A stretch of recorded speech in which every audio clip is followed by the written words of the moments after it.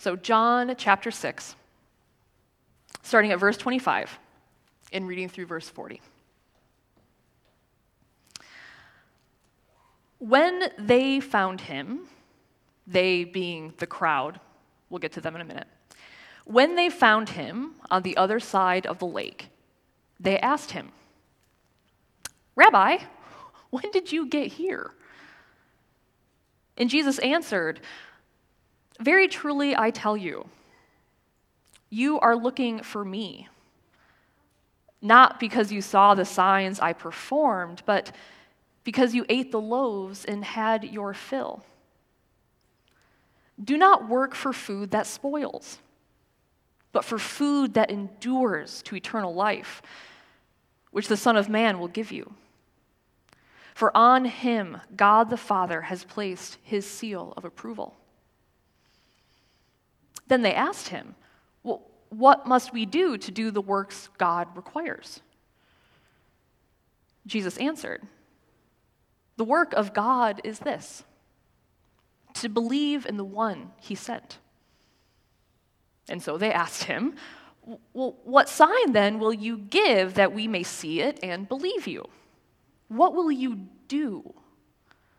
Our ancestors ate the manna in the wilderness, as it is written, he gave them bread from heaven to eat." Jesus said to them, "Very truly I tell you, it's not Moses who had given you the bread from heaven, but it is my Father who gives you the true bread from heaven. For the bread of God is the bread that comes down from heaven and gives life to the world." "Sir," they said, "always give us this bread." And then Jesus declared, "I am the bread of life. Whoever comes to me will never go hungry, and whoever believes in me will never be thirsty. But as I told you, you have seen me, and still you do not believe. All those the Father gives me will come to me, and whoever comes to me, I will never drive away. For I have come down from heaven not to do my will, but to do the will of him who sent me. And this is the will of him who sent me, that I shall lose none of all those he has given me, but raise them up at the last day. For my Father's will is that everyone who looks to the Son and believes in him shall have eternal life, and I will raise them up at the last day." This is the word of the Lord. Thanks be to God.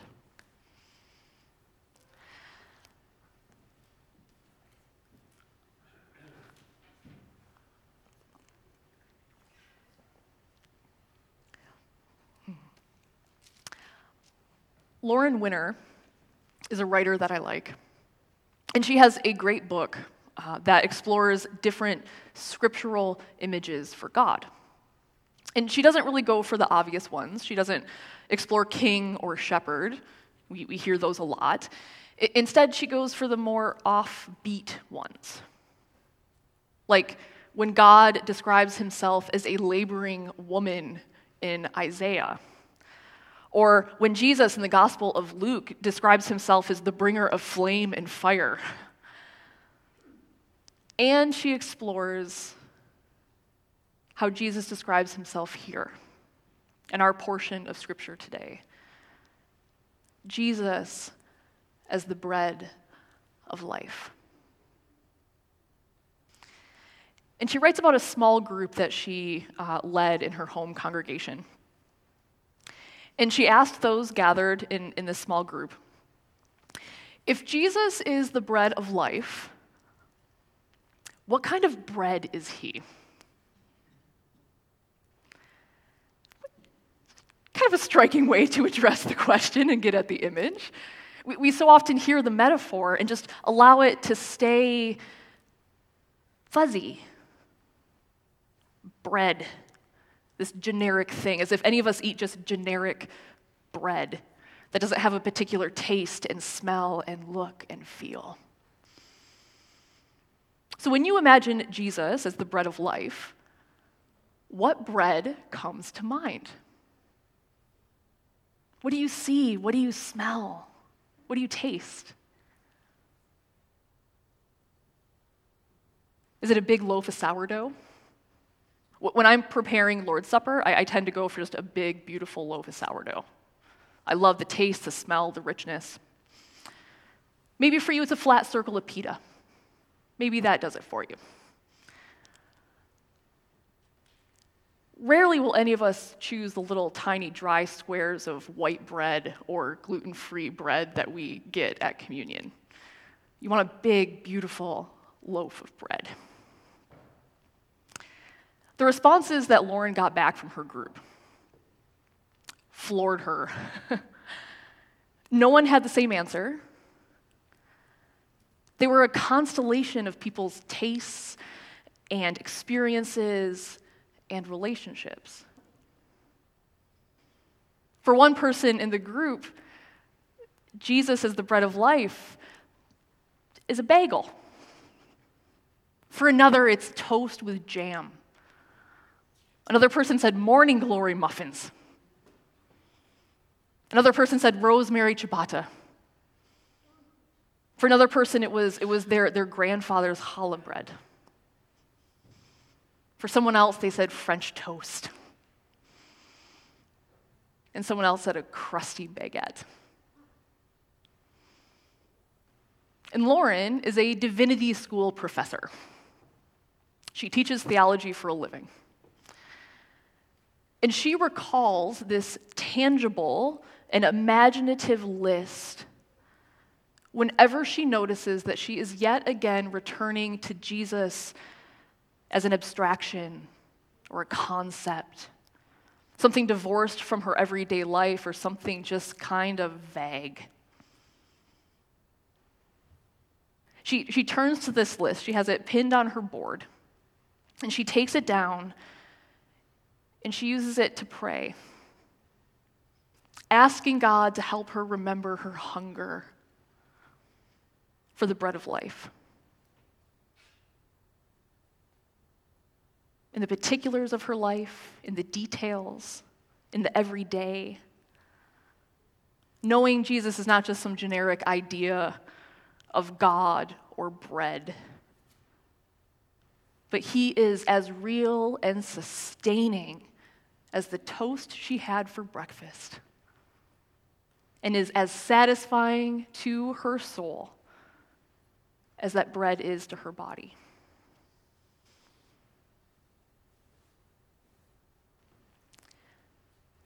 If Jesus is the bread of life, what kind of bread is he? Where we join the story in the Gospel of John, Jesus has just fed a crowd of thousands with a boy's lunchbox. The boy's mother that morning had kneaded and baked the barley loaves that she put in his lunch along with 2 small fish, enough to satisfy her growing boy, but certainly not enough to feed a crowd of thousands. And Jesus takes that boy's lunchbox. He takes those homemade barley loaves, and he thanks his Father for them, tears it, and starts handing it out. Until thousands have filled their bellies, and then some. And those who tasted those miraculous barley loaves, who had their bellies filled that afternoon, decided that Jesus was the guy to follow. In fact, they said, well, this guy must be the prophet that was foretold that would come like Moses. But not only that, we've got to make this guy king. If he's king, we're never going to go hungry. If that guy's king, Israel will have it made. And so they follow Jesus persistently, relentlessly, And Jesus knows what they want to do with him, to make him king. They want to force him to be their king. And so he gives them the slip. He sneaks away, basically, walks on water to get away from them, to get to his disciples on a boat and go to another town. And our story picks up when the crowd finally finds him again. Again, remember, they are relentless and they are persistent. They are following Jesus. And the crowd finds him, and they ask him the question, as if he were a celebrity and they were the paparazzi, and he somehow got past them. How did you get here when you were there and we didn't see you leave?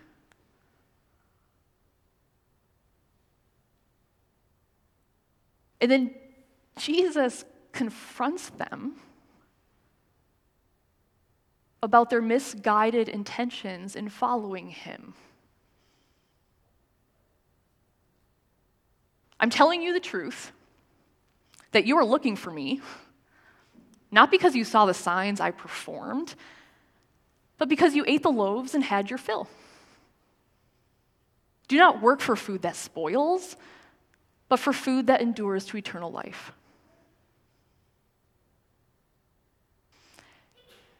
What Jesus is doing here kind of goes to the heart of John's depiction of discipleship. The other Gospels have the main invitation that Jesus extends to those who would follow him as saying, "Come, follow me." And John includes that, it's there, but he also adds something else. In the very first story that John tells about people following Jesus, it's a few followers of John the Baptist. And they seek Jesus out, and they're following him, literally following him down the road. And Jesus notices this, turns around, and asks them, "What do you want?" Not come, continue to follow me, you're kind of doing that, but what do you want? He wants to know why they're following him, not just that they are following him. What they intend by following him, what they want, because that matters. And here, this crowd follows Jesus persistently, relentlessly, all the things we usually applaud someone for. You're following Jesus, right on. Jesus does the same thing, except he doesn't ask the question. He just tells them, "I know what you want. This is what you want. You don't want me. You want more of what I can give you." They ate barley from his hands along with thousands of others, and they want more of that. Full bellies. The idea of a powerful king. And when he tries to deflect them, they just ask for more. That's why they say to him, "Well, what sign will you do that we may see it and believe you? What will you do? You may have fed a crowd of thousands from a little boy's lunch on a single afternoon, but our fathers and mothers had Moses feeding them for a whole generation, morning, noon, and evening, for 40 years. Can you do something like that?"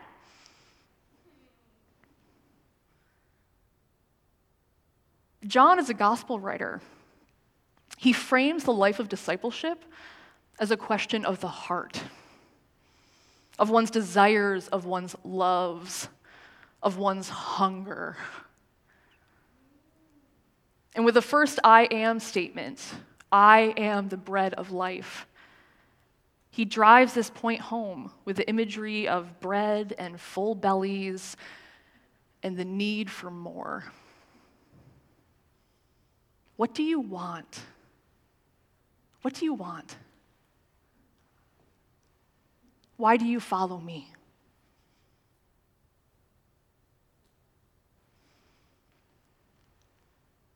That's a tricky question for us to answer, I think. And it probably shifts and changes depending on where we are at on our own faith journey, what we're going through, what we're hoping for, what we're fearing. But it's probably a good question to check in on every once in a while. Why do you follow Jesus? If Jesus were to turn around, see you following him, even relentlessly, persistently, and he were to turn around and ask you, what do you want? Why are you following me?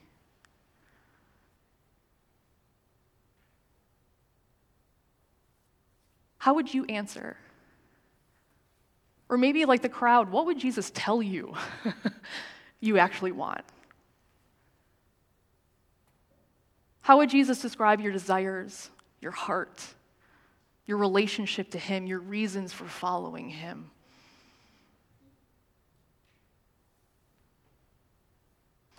If we're honest, our motivations are probably a bit of a mixed bag of things, okay?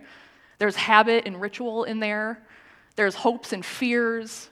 There's belief and conviction along with doubt and a little befuddlement.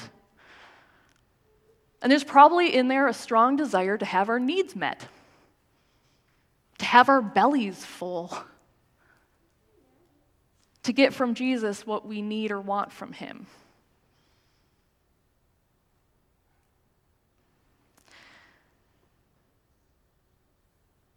When Mother Teresa died, an American journalist shared a story of an interview he did with her back in the 70s.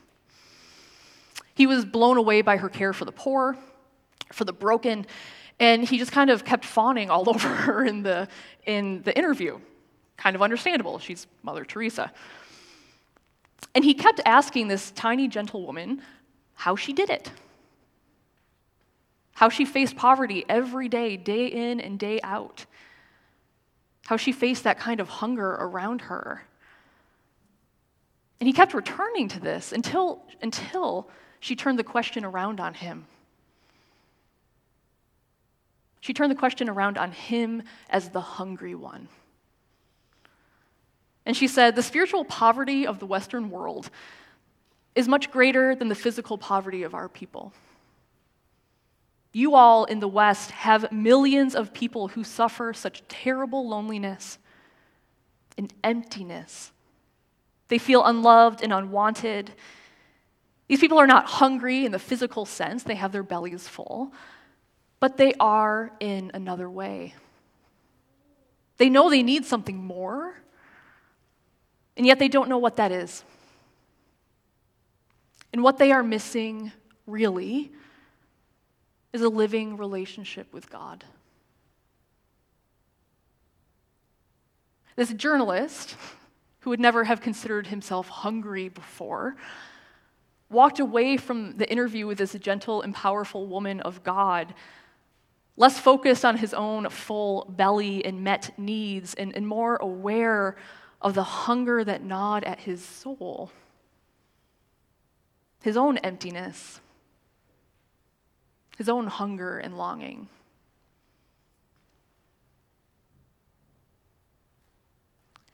And Jesus is doing something similar with the crowd, turning their hunger around on themselves and asking them to look deeper.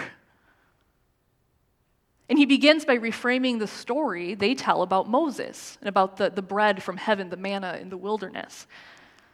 They attribute the bread to Moses. Jesus reminds them that it was the Father who sent the bread. They talk about the story in the past tense, something that happened to their ancestors back then. And Jesus speaks of it in the present tense. God did not just send the bread of heaven for their ancestors in the wilderness back then, but God the Father gives the true bread from heaven here and now.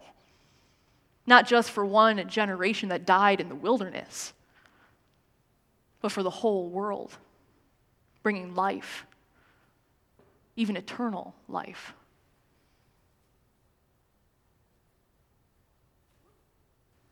And the crowd responds with, I think, about the most honest prayer they could probably muster at this point.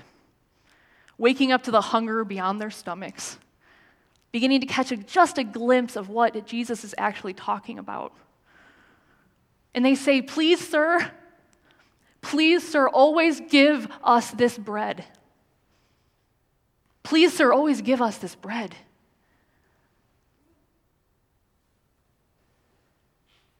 And that's when Jesus declares, in response to their honest prayer, their deep hunger, and even in the midst of their very misguided notions about why they follow Jesus,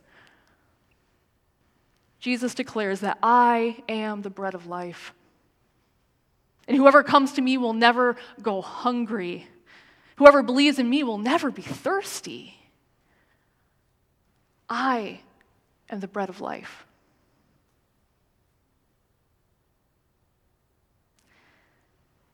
In reaching for a way to help them understand who he is and who he is for them, he chooses an image that's very close to their kind of misguided notions of why they follow, right? Their full bellies, the bread that they're craving.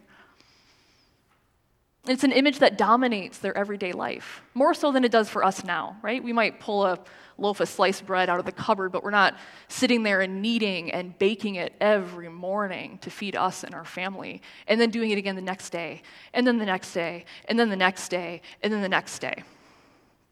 We don't devote 2 hours of our day thinking about or making bread. Unless you were earlier in the pandemic and then we all made sourdoughs, but we're beyond that phase now. Bread was not just their food. Bread for them was not just their sustenance, it was also their utensil. It was their plate. And when there's no bread in a home for them, when there's no bread in a town or a land, it's famine. And the absence of bread is a sign of absolute hunger, the opposite of life. Bread was not optional for them. Bread was life. Our relationship to bread is a little different. It's not as intentional for us. Some of us forego it completely. But the truth of what Jesus was offering the crowd is the same for us now. That Jesus just isn't the bread of life for those in the past. Jesus is the bread of life for us now. The bread of life who sustains us every day. The bread of life that satisfies our deepest hunger in our souls. The bread of life that strengthens us and nourishes us for the work ahead of us. And the bread of life that fills us with good things and does not send us away empty.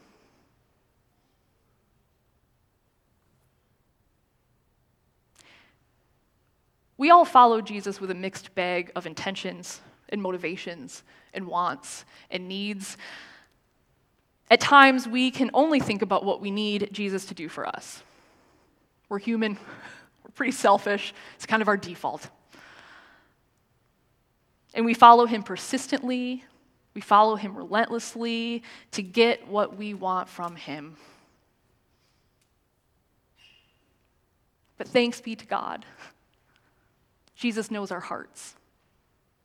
He knows our deepest desire and need and hunger, and knows our deep need of him. Not what he can do for us, but for him. And he does not wait for us to get our act together, for us to purge our motives and only have pure motives for following him. He meets us where we are, in our everyday lives, in our everyday hunger, and in our everyday need of him.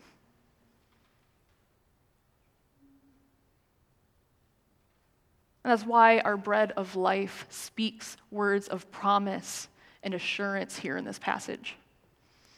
For the crowd that day who are fumbling their way towards belief in him, and for those of us who are also fumbling in our belief of him. Our bread of life says this: all those the Father gives me will come to me. Whoever comes to me, I will never drive away. For I have come down from heaven not to do my will, but to do the will of the one who sent me. And this is the will of the one who sent me, that I shall lose none of all of those he has given me, but I will raise them up on the last day. I shall lose none of those he has given me. So this week, as you go about your everyday life, making a sandwich, maybe smearing some cream cheese on a bagel, or eating a few gluten-free crackers, or maybe returning to making your sourdough starter, when you're inclined to think of Jesus as an abstraction or as a way to get what you want, may that bread remind you of your hunger. May that bread remind you and lead you to believe that Jesus is the very bread of life, as satisfying to your soul as that bread is to your body. And Jesus, our bread of life, he faithfully does the will of his Father and will not lose a single one who comes to him. Thanks be to God. Let us pray.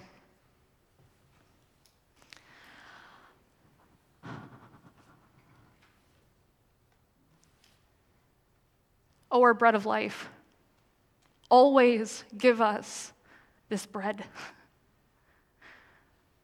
Whatever our motivations for following you, sometimes we're better at it than others. You meet us where we are. And for that, we thank you. We give you praise and we hold on to you.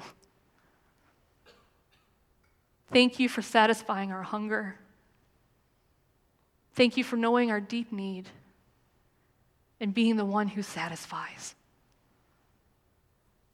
In the name of Jesus, our bread of life, we pray. Amen.